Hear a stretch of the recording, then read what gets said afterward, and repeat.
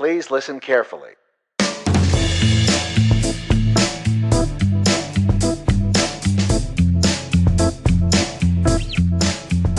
Hey folks, welcome to another episode of CrossFit Kana Radio. This is Chris Plentis, and today we have Jen Fugo, who is a clinical nutritionist and founder of Gluten Free School. We go through a lot in this interview, from how she went from fashion design to clinical nutritionist. We talk about her personal struggle with food sensitivities and figuring out how to resolve those. We talk about her epic protein shake and everything that goes into it. We talk about how even now she is working through healing her eczema by changing her food, and how the gut affects your skin in general. We talk about this thing called leaky gut and autoimmune diseases, and basically how to restore your immune system. We talk about navigating eating healthy with family and working through social situations, which I know a lot of you are either going through or have gone through in the past.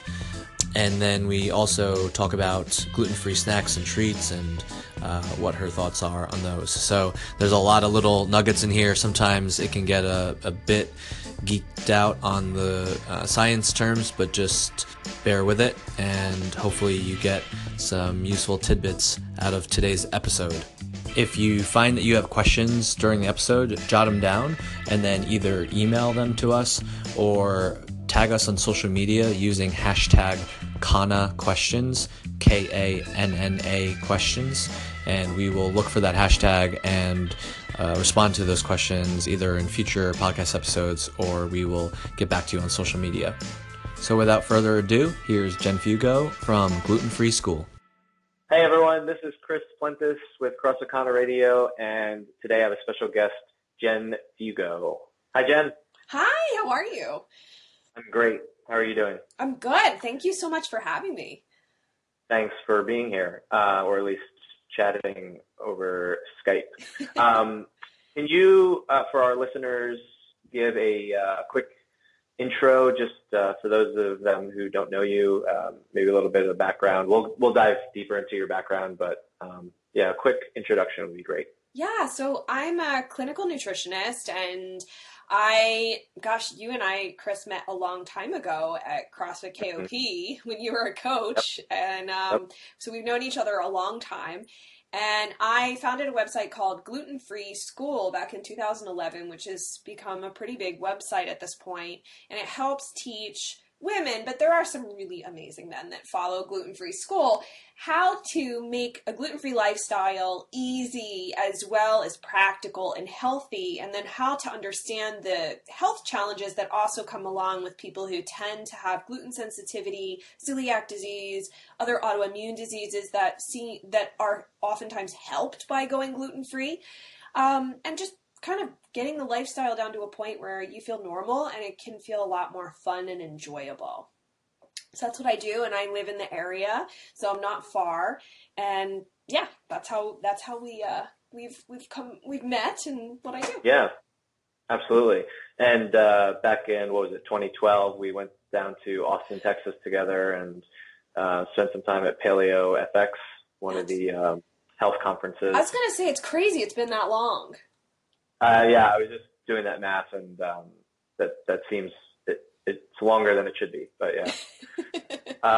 So we'll circle back around to obviously what you do, but I thought we could start with some easy questions, just some quick questions. So the answers could be as short or as long as you want. But when you were little, what did you want to be when you grew up? I think I actually wanted to be like a fashion designer, which I did have a brief career kind of in that. I did go to, I have a bachelor's degree in fashion design from Parsons in New York. So I did see that through. I just realized when I got to like the end of my studies that I really wasn't going to I know this sounds cheesy, but I wasn't going to make the world a better place. So that was sort of why I realized fashion wasn't quite the thing for me. Interesting. We'll come back to that for your career path. But okay. Next question is, what is your morning routine? I get up. I usually and be as specific as you can. Yeah, specific. I go to the bathroom. I look for articles about Game of Thrones, to be entirely honest with you. Did you watch the finale? I did.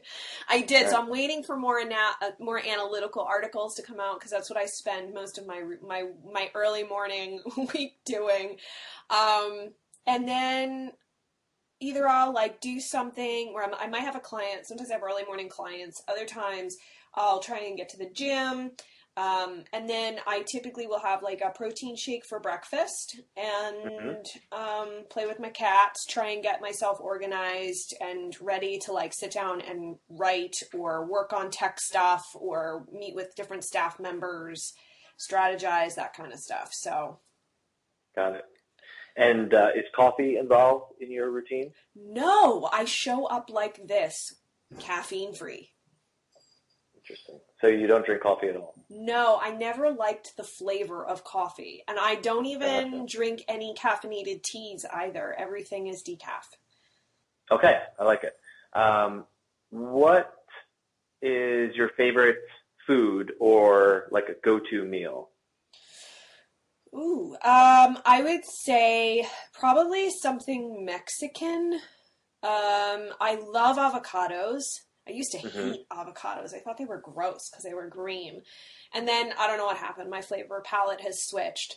So I love avocados. Those are great. I really like, I would say that I try not to have like a favorite food, because there's so many amazing different foods like seasonally, because we live in this area where there's just such an abundance of seasonally specific foods. Like right now it's like peaches and tomatoes and stuff. So I really try to enjoy with the exception of corn, it comes in looking the same way it exits. So I just don't, I just personally don't eat actual corn on the cob. I just don't. But that's the only seasonal food I really won't eat. But the rest of it I enjoy. I love going to the farmer's market. And I would say probably Mexican-ish or Italian, somewhere in between. Got it. I like it. So let's circle back to, I don't know if you want to jump back into the fashion design, or, I kind of want to get a sense of the decision-making process and the evolution of getting into gluten-free school, because, I know your story, but if you want to share, where you were in life, what you were doing, how you figured out that, basically the story of how you got to be running gluten-free school, and what your personal story is with food and gluten. Yeah, so I come from an Italian background, and another tidbit about me you should know is my dad is a medical doctor and an eye surgeon. So, I have this even just a personal experience with the world of medicine, conventional medicine, that is. And then I would say I always really felt like leaving the world in a better state than which I found it was very important. Like ever since I was a little kid, I have a very clear sense of what's right and what's wrong, and I have a very hard time, I guess, deviating from that. So maybe that's a good thing or a bad thing, I don't know, but I really always try to be a person of my word and follow through with things. So I ended up, I have a very creative side, but I also love, I actually really like biochemistry, believe it or not, for some reason.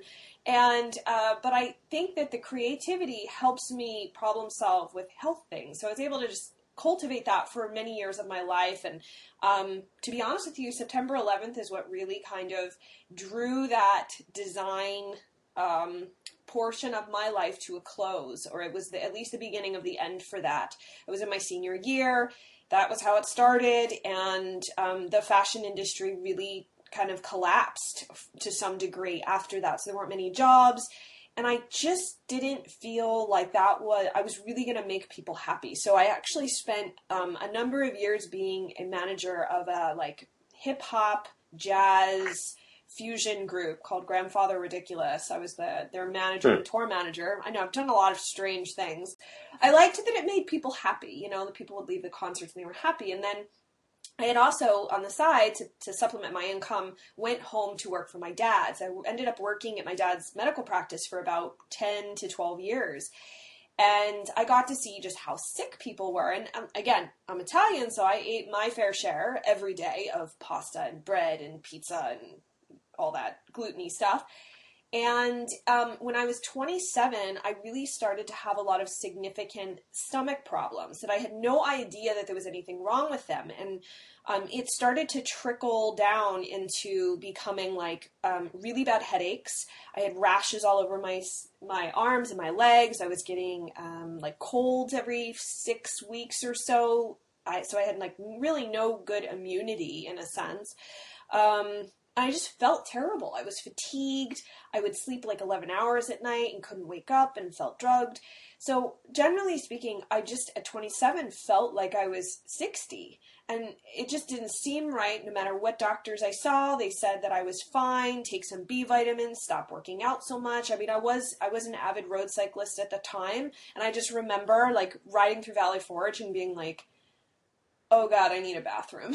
You know, like my stomach would flip even though I only had oatmeal or granola. It didn't matter. All of a sudden I had to go right then and there. And it was usually pretty bad. So, anyway, long story short, I fortunately found a nutritionist that listened to me, and she said, take gluten out, and within 3 days, I felt a lot better.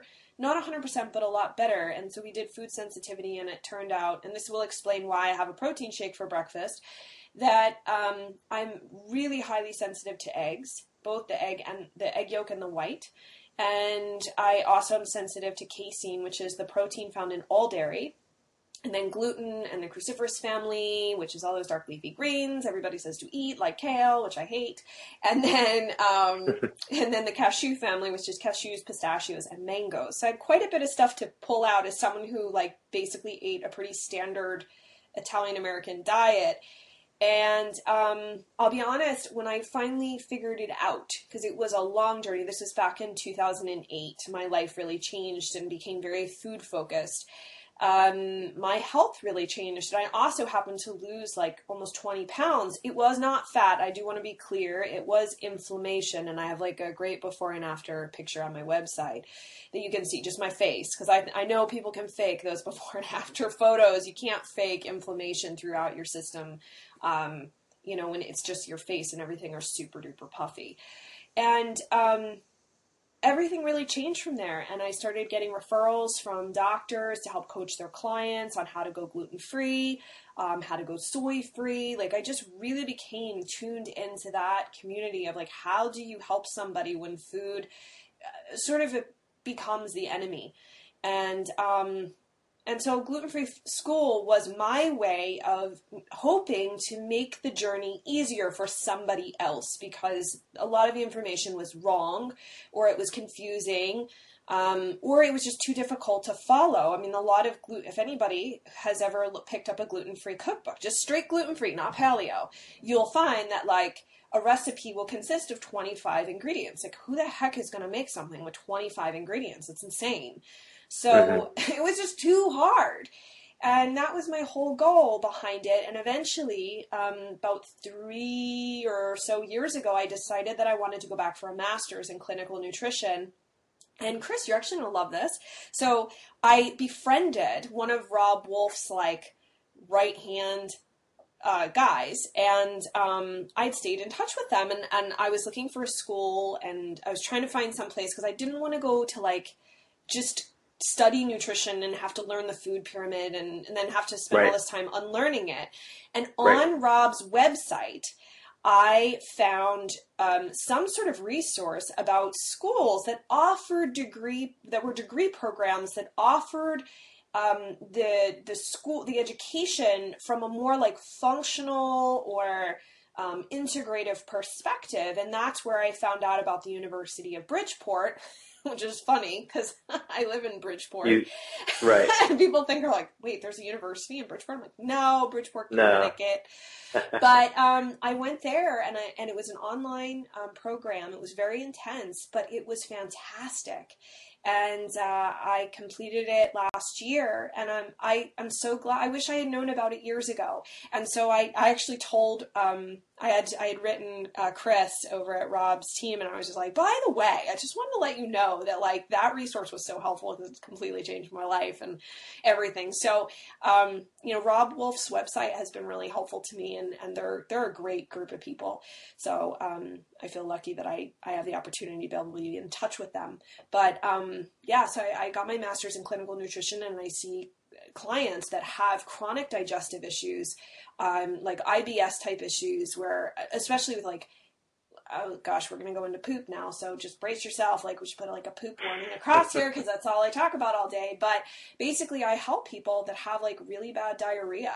And it's to the point where, like I said, like I was on a bike ride and all of a sudden I got to go. Like it starts to control your life, and you're essentially kicking out, and we can talk more about this if you want, just about like what the effect is of having issues where your food and everything else are not transiting through your digestive system at an appropriate speed, and then the really long-term consequences of that. Because I wish I had known that. I had really bad diarrhea since I was a young teenager, so I had that for over 10 years, maybe even close to 15 years before it finally was addressed. And it is a really serious problem. It's not just IBS. There are other things that people need to consider. And by addressing them appropriately, it can completely change somebody's life many times over. So at least now I feel like I'm in line with that goal of actually leaving the world in a better place. Yeah, absolutely. So basically you really weren't feeling well since you were a teenager, but you didn't realize that was abnormal, or that was that could be fixed. No, I mean, I thought you were in your late 20s. Right. Well, even in high school, I was taking Tylenol every single day for headaches. Headaches are one of my symptoms when I get exposed to gluten. So I can tell you that it was sometime in my early teens, but to be honest with you, it is possible that I had these problems even younger in life. I don't remember. It was normal. I mean, I'm used to like relatives like running to the bathroom. Like I just thought I have stomach problems. It's normal. Right. Well, and that actually totally makes sense. When we did it was a paleo challenge, but we ended up taking gluten and a number of other things out. I distinctly remember Kristen had migraines weekly, and when we did that, a challenge, they went away, and it was like flipping a switch. It was crazy. Yeah. And so that was a huge sign. Just going back to your morning routine, because I'm out of curiosity. So what is your protein shake made out of? I usually blend things. I'm on this kick now where after all these years, I finally realized I should probably like put out my little Tupperware containers in the one day and like just put all the scoops in so I can dump it and be faster in the morning into the blender and go. So that's been like a new thing over the last 2 weeks. But what is in my protein shake right now is a GI detox. And by the way, just to be clear, I don't believe that you can detoxify your GI tract, but that's just what the protein powder is called. So it's partially like a liver detox. It has a lot of herbs that are for detoxification and other factors and nutrients for it. But that's why it's specific for people that have gut issues. So GI detox, I mix that with some beef, the hydrolyzed beef protein. I know that sounds gross, but it's actually pretty good. Yeah. And the one thing that's nice is for people that have chronic digestive issues, the amino acids are like the little building blocks of proteins. And if you want to imagine them as Legos, it's like having a blob of Legos, and each little Lego you pull off is a different amino acid. And so all those amino acids are pulled apart. So there's literally, you don't need stomach acid. You don't need, the enzymes that break down protein. You don't need anything. It's just fully absorbable the way that it is. So I use that. I use 2 separate greens powders. I mix them because one is chocolate and the other's mocha. So I finally, like, I can do a little bit of mocha, and I like that flavor, but I still don't like coffee. Coffee is just not my thing. Mm-hmm. I also do some collagen and L-glutamine. I'm trying to think what else. Oh, I do an acacia fiber, which I really like because it doesn't cause gas and it's not grainy. It melts, it sort of like dissolves in whatever liquid that you put it into, and it's really inexpensive. You can get like a big tub of it for like $13. And then what else? I usually put some sort of fruit, like a cup. Like right now I'm using frozen peaches from the farmer's market, and a cup and a quarter of just filtered water. So that's pretty much. And then once every few days I'll use this probiotic that is in a powdered form. You can't dump, like some supplements you can add to a smoothie, because I can't swallow pills. So I'm really good. I'm like the perfect person. If a client can't swallow pills, I will absolutely find a way to help you figure out what you can and can't take and what you can dump into your shake or get a liquid form or whatever, because I can't swallow pills. But probiotics, you can't just open up the capsules. The capsule is meant to protect the bacteria through the stomach. And so this type of probiotic that I get from Claire Labs, it's expensive and it must stay refrigerated, but the bacteria are coated so that they can make it through the stomach into the small intestine. It's pretty potent. I think it's like 125 billion CFUs, so it's a really potent thing. So I only do it like every 3 days. It's like a quarter of a teaspoon scoop. I do half of a really great multivitamin from Pure Encapsulations called, I think it's One multivitamin, and a little bit of a methylated B vitamin just to add some extra Bs, and a couple of extra, there are amino acid capsules that are meant to help the different phase 2 detoxification pathways in your liver, because I just find it helps me balance my my hormones a little bit better. But aside from that, that's it. I know it sounds like a lot. It's a lot of powders and stuff, but the reality of it is, and this is what I always tell people, look, every but one of us unfortunately has like a weak point in our health. Mine is my gut. I've had eczema and a bunch of other problems even after I went gluten-free. And doing this specific regimen has helped me get rid of the eczema that I had on my hands that really deformed it. Like, I had to stop going to CrossFit and stop going to the gym last summer because my one hand got so covered in eczema that I couldn't wash my hand anymore. So I couldn't do things that would cause my hands to get dirty. And that really sucks. Again, this is about like giving people their freedom back, you know, whether it's freedom from the bathroom or just being able to go to the gym because you can touch things. And by doing this specific regimen, it takes time. You know, your body takes time to heal. I've actually gotten myself to the point where I have some like occasional little bumps, which will go away on their own. I can wash my hands now. I don't have to be afraid of what I'm going to touch. My skin's not going to crack open. My finger the middle finger, ironically, was the one that really got affected a lot, and it no longer looks all mangled and stuff. Like, I've actually been through doing this, because I'm doing a protocol myself, has been slowly getting rid of the eczema that I had, that every doctor was like, you're just going to have to take steroids. I don't know what to tell you. I was like, well, that's not good enough.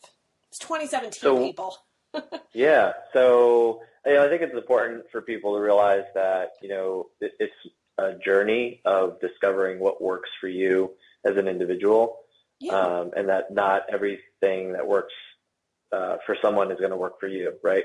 So you're going through this protocol. You've been obviously doing this and teaching people for years, but even this day, you are still figuring out what you need to get done for yourself. So what does that protocol look like? Like, what has changed to hopefully get rid of the eczema? Basically, it was just a matter of addressing my gut. I know it doesn't make sense to some people because they're like, wait, you have skin problems. Like, why on earth are you focused on your gut? But the reality is that many chronic skin conditions like eczema, psoriasis, chronic dermatitis, even hives that you can't pinpoint. So, you're like, gosh, I get these hives all over my arms and they just come on. I don't know what happened.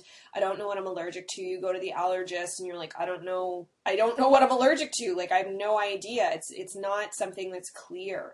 Or you just have these like general weird rashes places. It's gut. It's usually an issue with gut. In some way, shape, or form, whether it's food that you're sensitive to that you're consuming. I already know what foods I'm sensitive to, so I don't have to worry about that. Like, I don't cheat around gluten or anything. Like, I live as if I have celiac disease. I was never diagnosed, but because I was gluten-free for too long before I could go get tested and actually knew that that was important to do that. But I live as if I do have it. So I'm very careful with my food products, when I go out to eat, etc.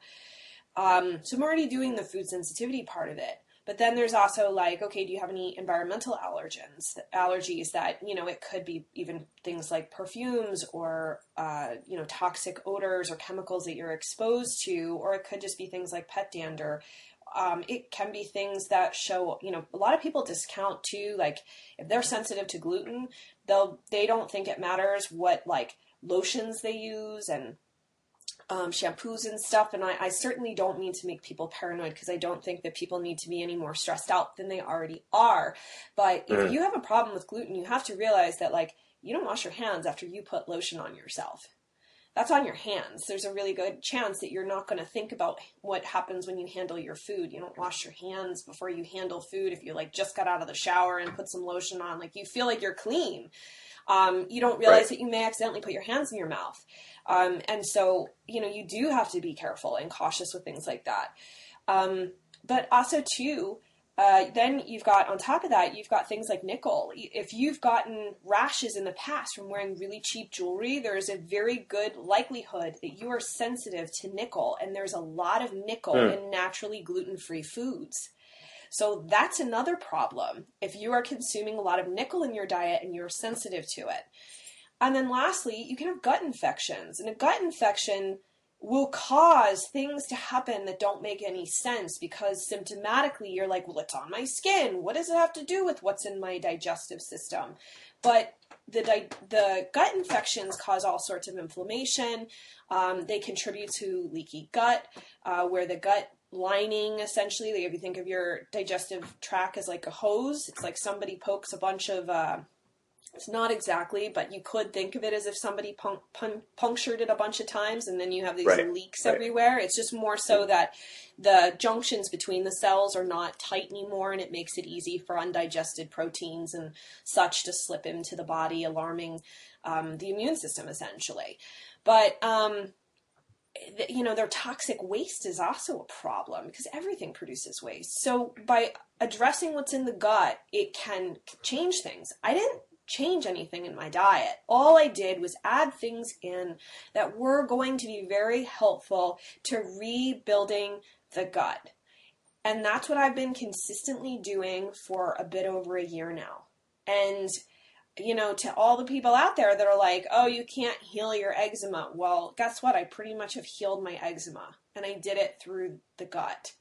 So if that's like life-shattering or eye-opening for anyone listening, I hope that you'll reconsider how you're looking at your skin, because your skin is a direct reflection of what's going on. And when things are living in spots where they shouldn't, and especially if there's an imbalance of bacteria that shouldn't be there, or you're consuming foods that are causing a problem that your body can't tolerate for whatever reason, it's going to show up in funny ways, and it can absolutely cause major skin problems, which can obviously keep you from the gym. Sure. Well, the skin is an organ. So there's, we can dive way into all sorts of gut-brain axis and gut-skin axis. Personally, I can attest to the gut and the skin axis in terms of if I eat gluten or usually gluten, but sometimes and dairy, I'll get acne. That's a really common side effect that I see with a lot of people, and personally that happens. So I know that would happen. and it's usually in the same exact spots too. Yep. So it's very clear that there's a connection there. So there's a lot in there. Sorry. No, it's okay. Can you just backtrack to this idea of inflammation? Because I think it's something that when people hear the word, they think of something very dramatic and very acute and visible. But I feel like people realize what it means when they do some sort of either nutrition challenge or start cleaning up their diet or whatnot, and then they look back at pictures and whatnot and see, and it looks like they've lost weight, but it's usually them lowering inflammation, like you had talked about. Can you talk about that more? Like what inflammation is versus like that versus losing fat, et cetera. Yeah. So the inflammation, as Chris mentioned, there's kind of two different types. You've got the type where if like you sprain your ankle and it blows up, right? Your body is intentionally creating inflammation in order to help stabilize that joint and protect it from further injury. So there's a whole process of a more acute situation that is important and is an important part of the healing process. But there's another part of inflammation, they just, essentially functional medicine will call it silent inflammation, where you have these underlying problems that are going on for a very long time, triggering the immune system, essentially running I like to say, like, kind of running your battery down. And so what I imagine it as is like a house where you keep getting burglars in the house. Like they keep bothering you, whatever the burglars are. They could be food proteins. They could be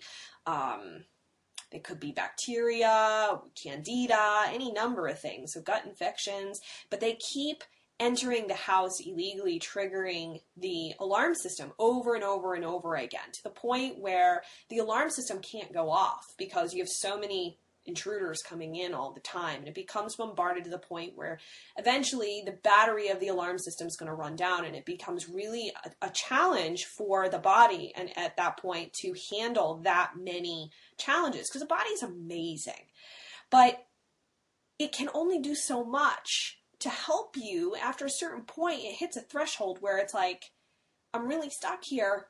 Can you help me out? Throw me a lifeline, please, here. Like, figure something. That's usually with the sign of when you're not feeling well in some way, shape, or form. This is a sign that your body is looking for help. It needs your help. And so this inflammation, that's what I was referring to, like I lost like about 20 pounds of inflammation, was this puffiness. My immune system was on overdrive because it was constantly being glutened many times a day, on top of all these other food proteins that were essentially causing issues within my gut. Again, even the act of having, and I mentioned this before, like of chronic diarrhea is really inflammatory for your digestive system. And oftentimes this inflammation will arise predominantly through the gut, which is why when you work with a functional practitioner like myself, we usually start with the gut if there's some sort of challenge that would be gut rooted, because you'll get the most bang for your buck starting there. It will usually help so many other symptoms and systems that's the best place to start.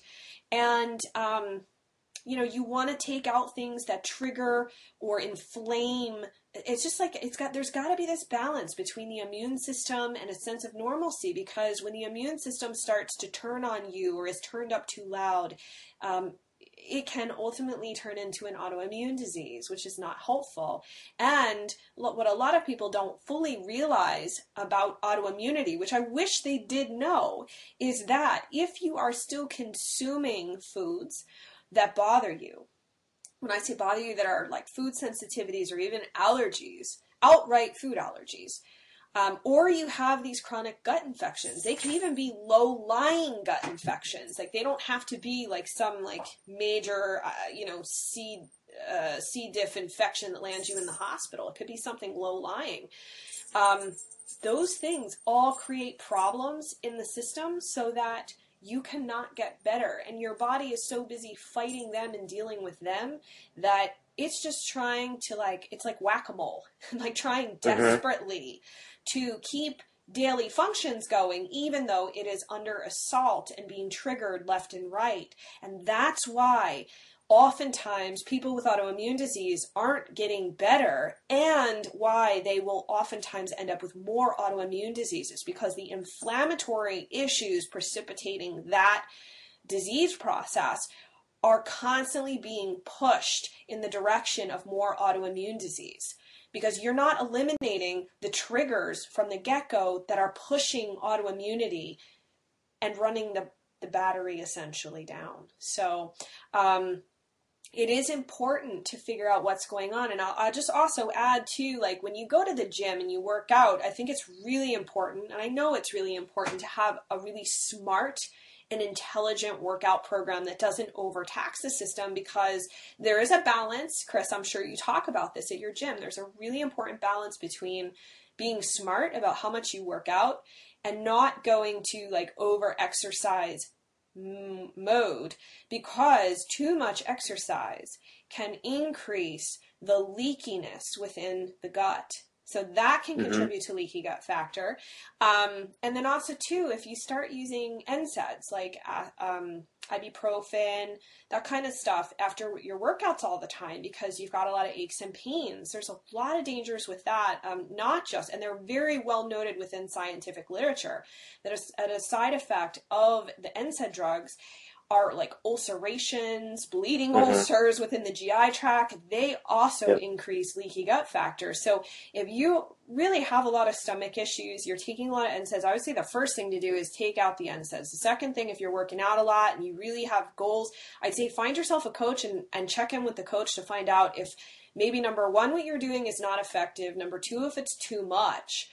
There is something to be said for having rest days, or even doing something like, I know that people like to kind of like always work out, but there's something to be said for just doing like 10 minutes of like a slow yoga, that you don't have to do some super challenging pose, or meditating for 5 minutes, or any number of things that you can do to help calm your mental system down, because stress, no matter where it comes from, whether it's mental, emotional, physical, or you're in the car and somebody's honking at you because you're not making a right on red, whatever, all of that contributes to an inflammatory state as well. So knowing how to manage your stress appropriately is important. And then eating appropriately for yourself is important too. So. Yeah, well, it's about managing, I mean, if your immune system is fighting off all of these things, then it's got to pick its battles. And that's where that chronic inflammation comes from. And then those people also typically get sick in the traditional sense a lot too, right? Because their immune system is dealing with the chronic inflammation. And then you have elevated cortisol levels, which is going to store fat, so that's what people see around their midline, which contributes to many different things, but and then you get elevated insulin and insulin resistance, and that all traces back to what people are putting in their mouths, right? Correct. And the other point here, just to add to that, is that when you're under an incredible amount of stress, again, be it physical, emotional, mental, whatever, that will increase cortisol. Cortisol is a hormone that's produced by your adrenal glands. And the important thing to know is that when your body is in a state of elevated cortisol all the time, it makes it very difficult for your system to properly manage blood sugar. And it's not uncommon to have somebody who's having elevations in blood sugar where they are sort of, in a sense, it's like the stress is causing them to become insulin resistant, so to speak. Cortisol triggers the release of sugar that's stored in your system. Through all I don't want to go into like all the different like scientific words, because I don't know how sciencey people are. But essentially, when you think about it, if a tiger shows up at your front door, you open the door and there's a tiger, you're now in fight or flight mode. That Right. it doesn't care about you got to eat dinner, you got to go hug your mom. That's not what your body is doing in that moment. In that moment, it needs to survive. And I know that we're not always being chased by a tiger. Probably few of us will ever be chased by a real tiger in our lives. However, the amount of stress that we are under and the way our body perceives stress is similar to constantly being chased by a tiger. And in that moment, your body is releasing sugar so that your muscles can get you the heck out of there. And if you are constantly in a stressed out state, your body thinks that your boss is the tiger. The car behind you is the tiger. So that's why I just say it's important to be realistic and to do, like, don't tough it out. Being tough is not going to help you manage your stress better. Being honest about what's causing stress and how much you're able to be resilient in that stress. Think about your anger levels. How easily are you triggered? How easy are you to work through even the simplest problems? If you can't be honest with yourself, ask somebody who knows you. Be like, dude, do you think I'm stressed out? Like, do you think, like, am I having a hard time? Be honest with me. Tell me the truth. And just take that. Don't take it as criticism. Look at it as feedback. Like, you're not emotionally attached to that feedback. You're just trying to understand a picture of yourself from a third party, and I think that oftentimes can be really helpful, because I know I can be self-judgmental. Many of us are. We're harsher critics on ourselves than we are probably on other people oftentimes. But stress management is critical to reducing inflammation overall. It's important to manage your blood sugar, and it's important if you're going to work out and see results. Yeah, from a training perspective, we do intense workouts at CrossFit. Like that's just how we work out. But the body doesn't know that you want to work out. It is in that fight or flight mode. And when you work out, what we want is a hormetic stress, a hormesis being, your body getting stronger, getting adapted to stress to be stronger in the future. But if you don't give it time to recover, and that's why we tell people to take rest days, to go do yoga, to even take active recovery weeks. Like, I am a big proponent of people coming in and moving, but for an entire week every 2 or 3 months, so about once a quarter, coming in and doing 50% of either the weight or the rounds or the reps, or basically move your body, but at not nearly the same intensity that you normally would, because I think people can go hard all of the time, and that's also not good. More is not better. No, and it doesn't make you resilient overall, mentally or physically. Right. So I want to get into some tactical stuff. We have a good amount of families here, so parents who have young kids or teenagers, couples who are either newly married or, whatever the case may be. We have a good amount of families here of all shapes and sizes. Let's say someone's listening to this and they want to clean up their eating, but they are struggling to get the family involved, or at least, they either get made fun of or they get questions. How do they navigate that? What are your tips or tricks to navigating either family or even social situations with, like, friends? You go out to eat and you're the one who's ordering salad and everyone's getting pasta. Right. I think part of it has to do with you have to stop caring so much what other people think. At the end of the day, nobody's the boss of you except you. So you shouldn't really care. I know this sounds like utterly impractical to some degree, but you have to stop caring what other people think. Like, so what? They make a joke. I'd be like, yeah, well, at least I'm going to go home and not be sick on the toilet tonight. So, or, like, I usually would say something to the effect like, how come you're not getting pasta? Because my dad will still ask me to go to, like, his favorite Italian restaurant, which I can't go eat at. And I'm like, yeah, Dad, well, you're not the one that has to deal with the diarrhea tonight. So I don't know what to tell you. I'm to a point where, like, I can make light of it and be pokey and punchy with it, but not everybody's there. I would say that, like, if you're struggling to figure out how do you go out and be healthier, you have to take control of the situation and start being the person to suggest the restaurants. Figure out places that you can go where you can have a meal that is acceptable to you and that other people will enjoy, and you sell it to them based off of what you think they would like about the restaurant. Don't fixate on yourself. People don't care about you, they care about themselves. So, you know, people are like, something's come up, hey, let's go out to lunch. I'm going to list off like 2 or 3 restaurants I know I can eat at, and I'm going to tell them why they would love those restaurants. I don't talk about myself. Like, they don't care if I can eat gluten-free there or not. Usually we're sitting there and they're like, are you going to be able to eat something? It takes them that long to think about me. And it's fine. I don't care, but you have to put yourself in the driver's seat. And I think it's really hard, especially for women who aren't used to doing that. We're constantly used to caretaking and accommodating others. And it's like, no, you have to be a little bit pushy here and put yourself first. But when it comes to the family, you know, I think part of it is who is the cook in the house. If you're the cook and everybody's relying on you, then you have to have sort of like, you got to sit down with your spouse, first of all, before you sit with the kids, because the kids are taking their cues from the parents. And so if you have your spouse or partner or whomever is the one undermining this, you need to sit down with them and be like, look, if this was you, I'd be on board with this. And I need to know what is underlying your resistance toward helping me actually feel physically better. Because it's not about the food. It's about something else within one's relationship. So you need to sort those issues out in order to get everyone on the same team. And maybe you even have to be very, very like graphic with that person about all the symptoms that you experience. And actually say to them, like, do you want that for me?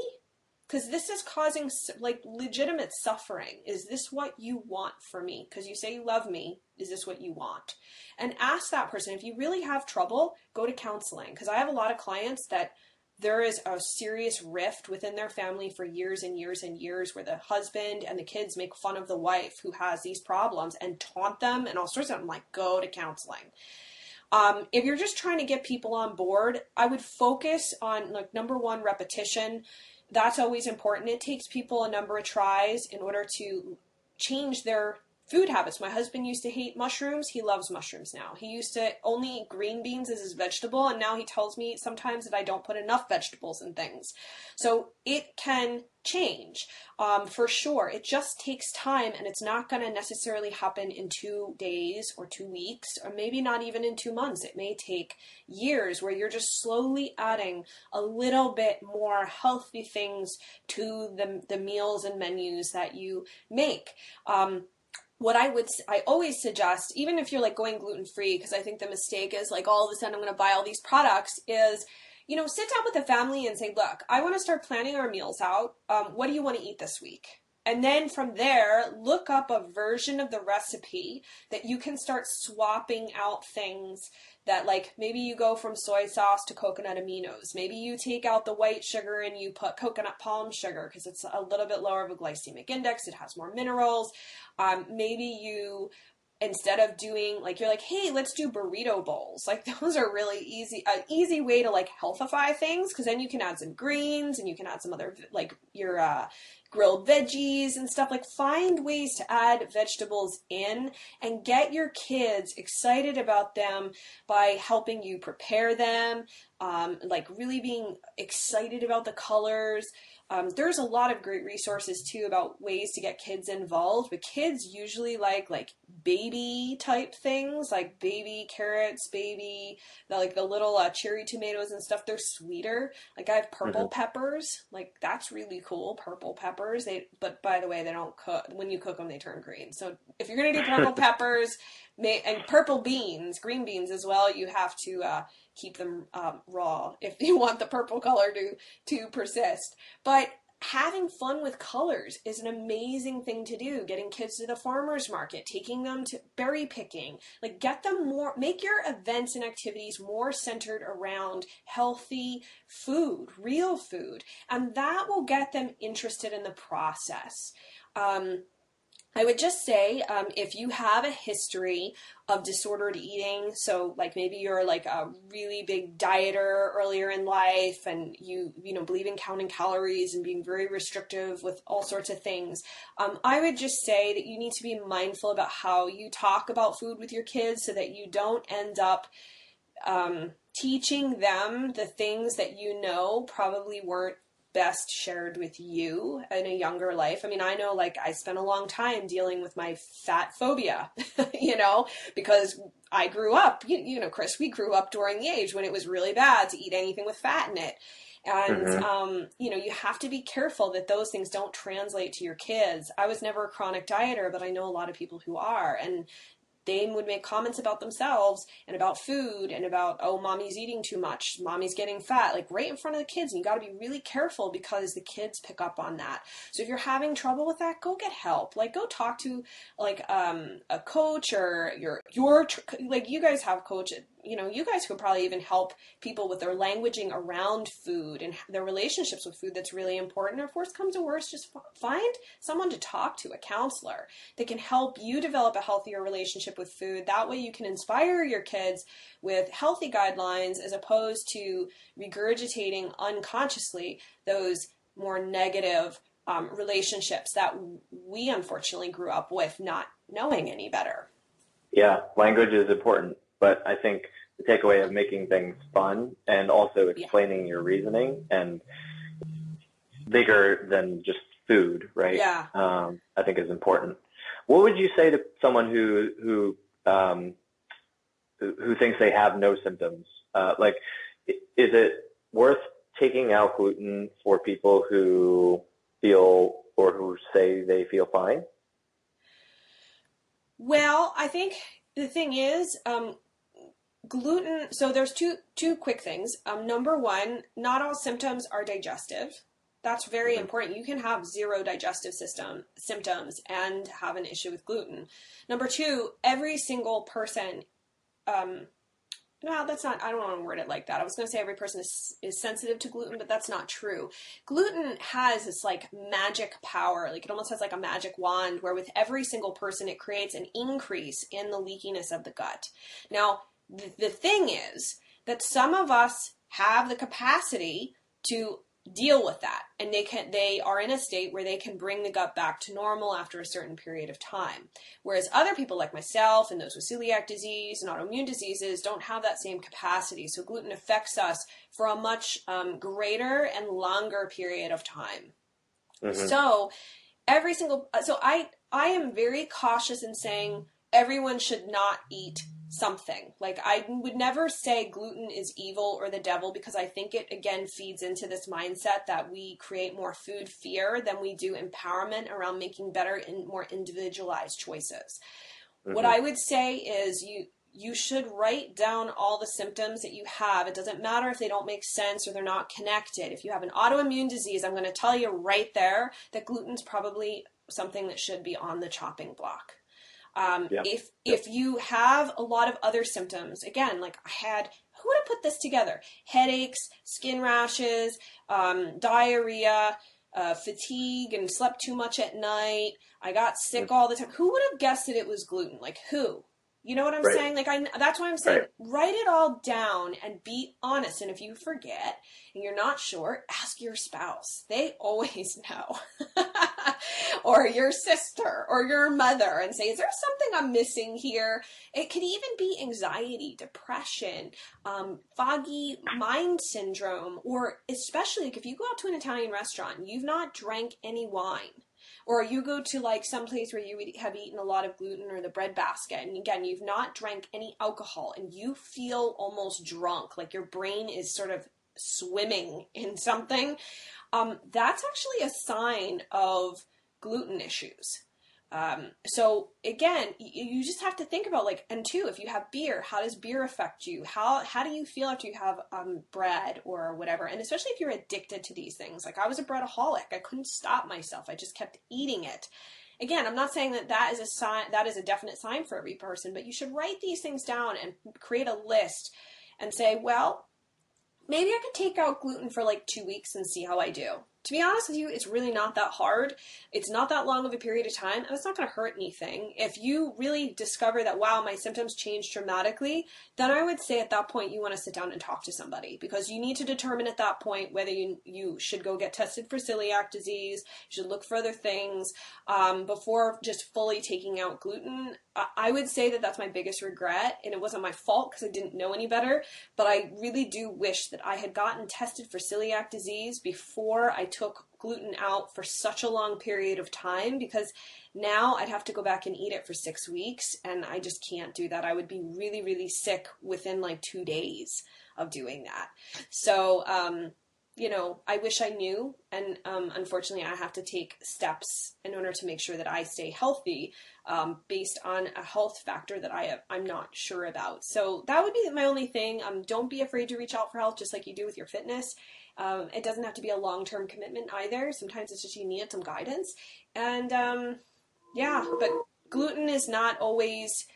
It's not going to kill you, and it's also not going to kill your family, by the way. If you need to be gluten-free, it is not going to kill your family to make the kids and everybody else gluten-free at home, and they can eat whatever the heck they want outside of the house. No one's going to get sick. No one's ever died from avoiding gluten. There's plenty of other nutritious things that you can do as long as you're eating a nutritious diet. Please don't buy into that notion that your family, God forbid, they're going to be gluten-free at home. That's silly, and that's a lot of, I would say, media hype that they use to scare people away from playing around with their diet. So that would be my 2 cents.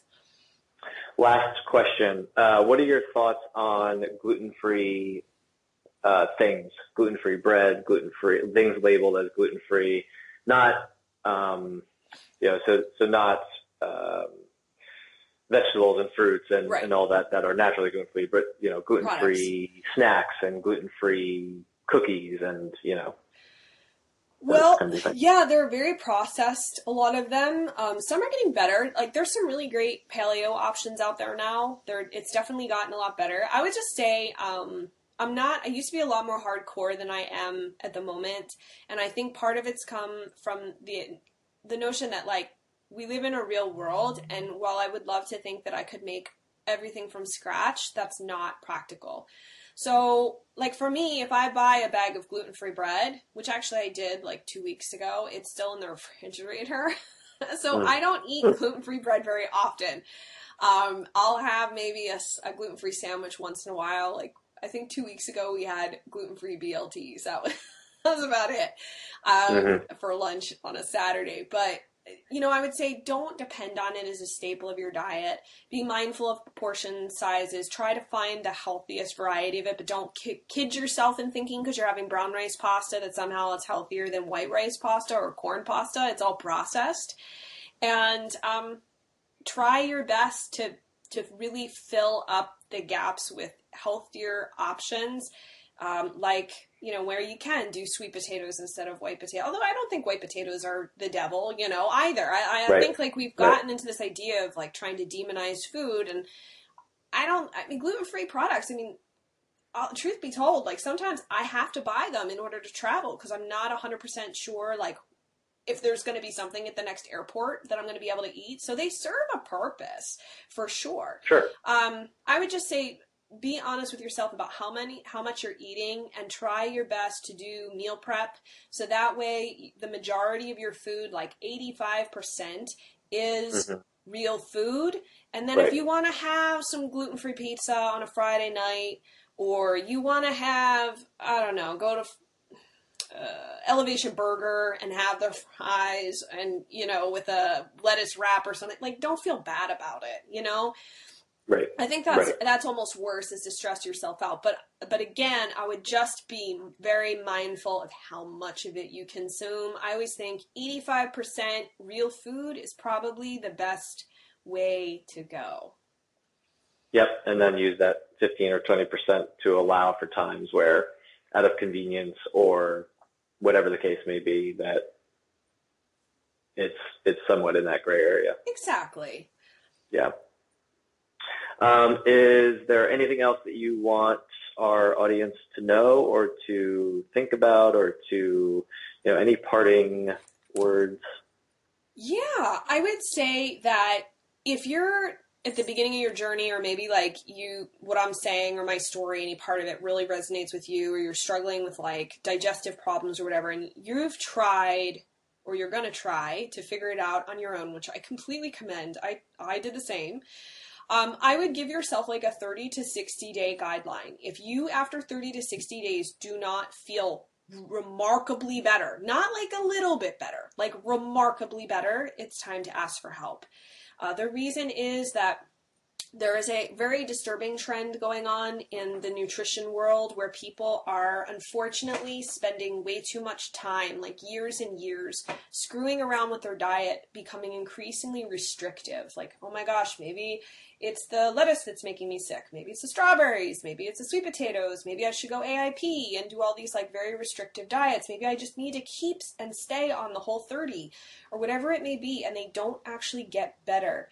You have to ask for help. It's very inappropriate to continue to try to do it yourself. It's like, it's like Chris, it's like me trying to work out on my own. It doesn't really work out too well. That's why I've pretty much always had a trainer for much of my adult life, because I recognize that I want somebody with more experience and outside perspective and such, because oftentimes when people aren't getting better, it's because they have those underlying gut infections or hidden food sensitivities or something that you could figure that out in a much shorter and easier period of time, fix it, and get on with your life, instead of spending years whittling your diet down to like 5 things. Because that's a really big concern within the community. And especially, I have a good friend, Laura Schoenfeld. Some of you, if you get more into paleo and stuff, she was one of the dietitians under Chris Kresser, and she works with women that are in CrossFit who've just like,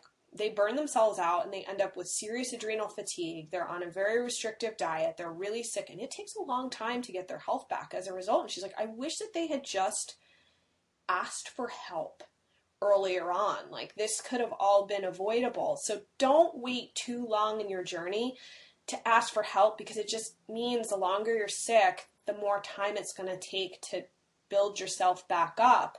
And there are people out there like myself that deal with very specific issues that can help you figure it out so you can get back, to being free, essentially, because that's what this is all about, is about living a normal life, feeling free. So that'd be my last 2 cents. And, you can feel free, everyone, you can come and visit me at glutenfreeschool.com. I've got recipes and I have a podcast as well. And, all sorts What's the name of the podcast? It's not very creative. It's a gluten-free school podcast. And you have a book? I do. I have a book called The Savvy Gluten-Free Shopper, How to Eat Healthy Without Breaking the Bank. And there's plenty of content over on my website that's both about the gluten-free diet itself and how to do it, but as well as like a lot of these more health challenge issues that we've discussed today. A lot of articles about like leaky gut and skin issues and diarrhea and such over on my website as well. So there's plenty of good information to sort through there for yourself. But I hope everybody will come and check it out, and feel free to drop me a line or send me an email or whatnot through the website. I definitely read everybody's stuff and try and get back to them. Awesome. That is a great amount of information for them to digest, pun intended. So I really appreciate your time. I know we went way over what I thought we would, but I even feel like in this amount of time we were only scratching the surface. So we'll probably have to revisit some of these ideas more in depth, but I want to end it there to let you get on with your day. So thank you very much for your time, Jen. I appreciate it. Yeah, thanks for having me, Chris. No problem. Take care.